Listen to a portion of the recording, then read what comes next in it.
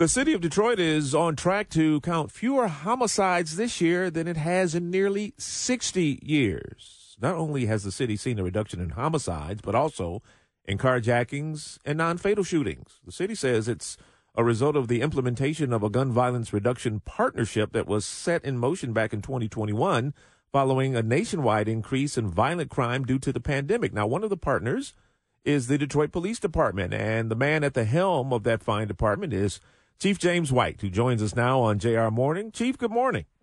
Good morning. And, great news on those stats, but still work to be done? Oh, absolutely. I mean, we are far from done. We're certainly not declaring victory. We still have too much violence in our community, but we are happy with the results so far. An 18% reduction in homicides when compared with the first 11 months of 2022. Then 36% reduction in carjackings, 13% reduction in non-fatal shootings. This partnership is doing a bang-up job so far. Yeah, it really is, and I can't be more happy with it. And again, I've got to acknowledge the vision of the mayor and the Wayne County Executive Warren Evans for recognizing that we've got a great police department. They're good at what they do, but the system was broken, the court system. And when you get the partners to the table, like the prosecutor herself, Kim Worthy is in these meetings, and I'm in the meetings, and the sheriff is in the meetings, and we really rolled up our sleeves, the judges, and got this work done. It's quite impressive to see how collaboration works. Chief, the perception is nationally that violent crime is up and people are nervous. Is there something that happened here in Detroit that could go to other cities? I think so. I think the partnership is key. I know I keep saying it, but it really is. When you look at what happened during COVID, courts shut down. You had virtual court in some instances. Then that created a tremendous backlog, and violent offenders just were not being held accountable. Many of them were out, either on tether or on bond, awaiting the adjudication of their case, and that adjudication sometimes took, a lot of time. And when you have that, you've got retaliatory crime, you've got people who really don't get penalized, and so they're out recommitting crime. It was a disaster. No, obviously no one saw COVID coming, but the impact of it in the criminal justice system really, I think, helped spike crime around the country. And then when you look at the anti-police rhetoric that's out there too, those things working together created what we see and what we saw. To Jamie's point about this disconnect between reality and perception, we know that we're in a political season. There's going to be people out there saying that your community is unsafe. They're going to fearmonger because that helps them get votes. We have seen horrible things in San Francisco, in Chicago, in Philadelphia yesterday. A security guard was killed at a Macy's for stopping a shoplifter. How much of the perception in Detroit is determined by external factors, most notably media attention? Yeah, we need to tell our own story. Detroit, I still hear things about Devil's Night. We turned that around years ago to Halloween in the D, which is now a very positive event. We just don't do a good job of telling our story. And we're far from declaring victory against crime.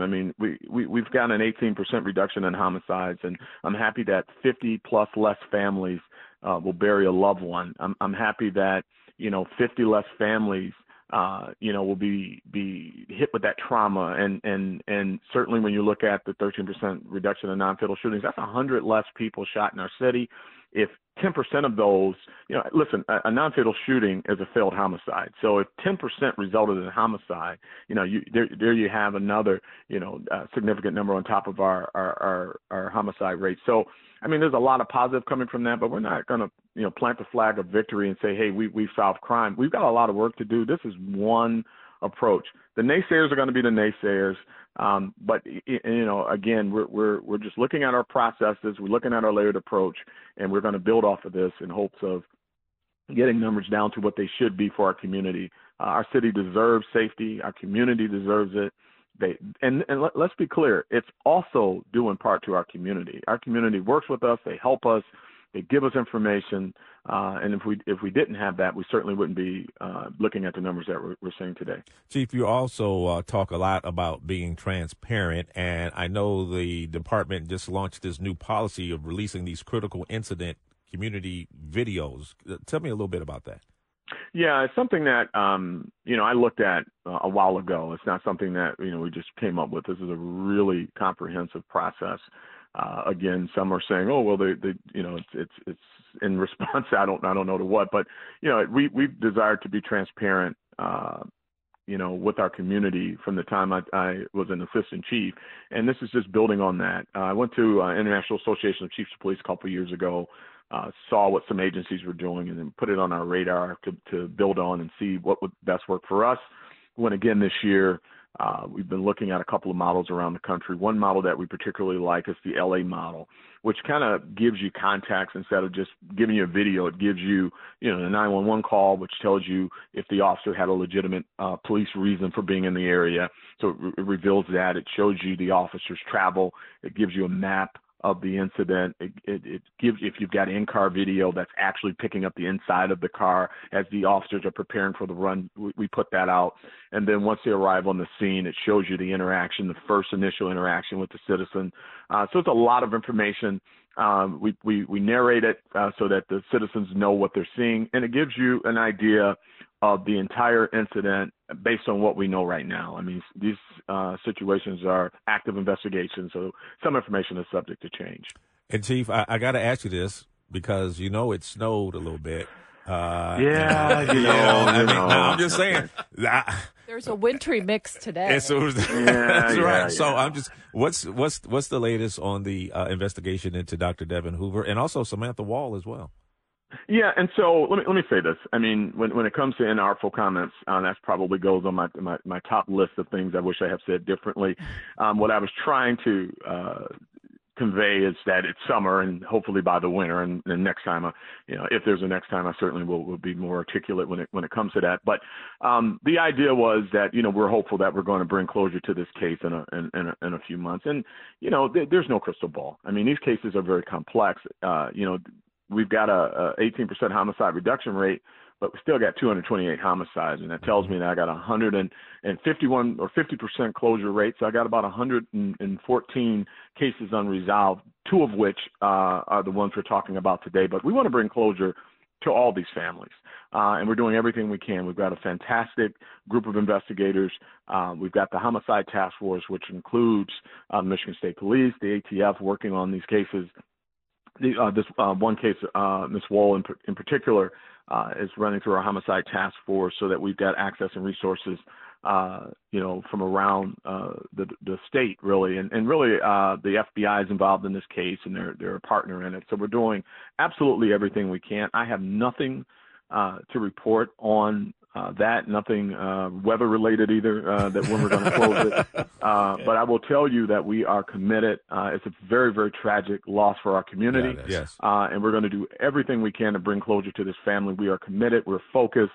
And any information that changes, I will be out front, as I always have been, in conveying that information to our community. As it relates to the doctor, Dr. Hoover, the same. I mean, this is, one part of the criminal justice process, and that's our investigation. And I'm often reminded by my detectives, Chief, please be careful not to say too much, because here's what happens. We've got to complete an investigation, and I've got to turn it over to Madam Prosecutor Kim Worthy. And then she's got to do her work, which involves, signing the warrant, impaneling a jury, and getting this thing done and investigate. You get one bite at the apple. You don't get a redo. That's called double jeopardy. So if we screw this up, we don't get to go back at it. So we're going to do everything we possibly can. We're going to dot every I, cross every T. We're going to be very selective in our words publicly about where we're at with the case, and we're going to bring closures to these families. But I'm not going to make a date specific, just to say we are working very hard. Chief, you're plenty articulate. You suffer the sin of hopefulness, and in this season, that's not a bad thing. And we know you're going to make sure that every I is dotted and T is crossed, and that's the way it should be. Thanks for your time, and congratulations on some good numbers and on the work that continues. Well, thank you so much. I appreciate it. You guys have a happy holidays. We sure You will. too. Chief James White. When we come back, it may be one of the hottest food trends out there. We'll see if it suits your palate next.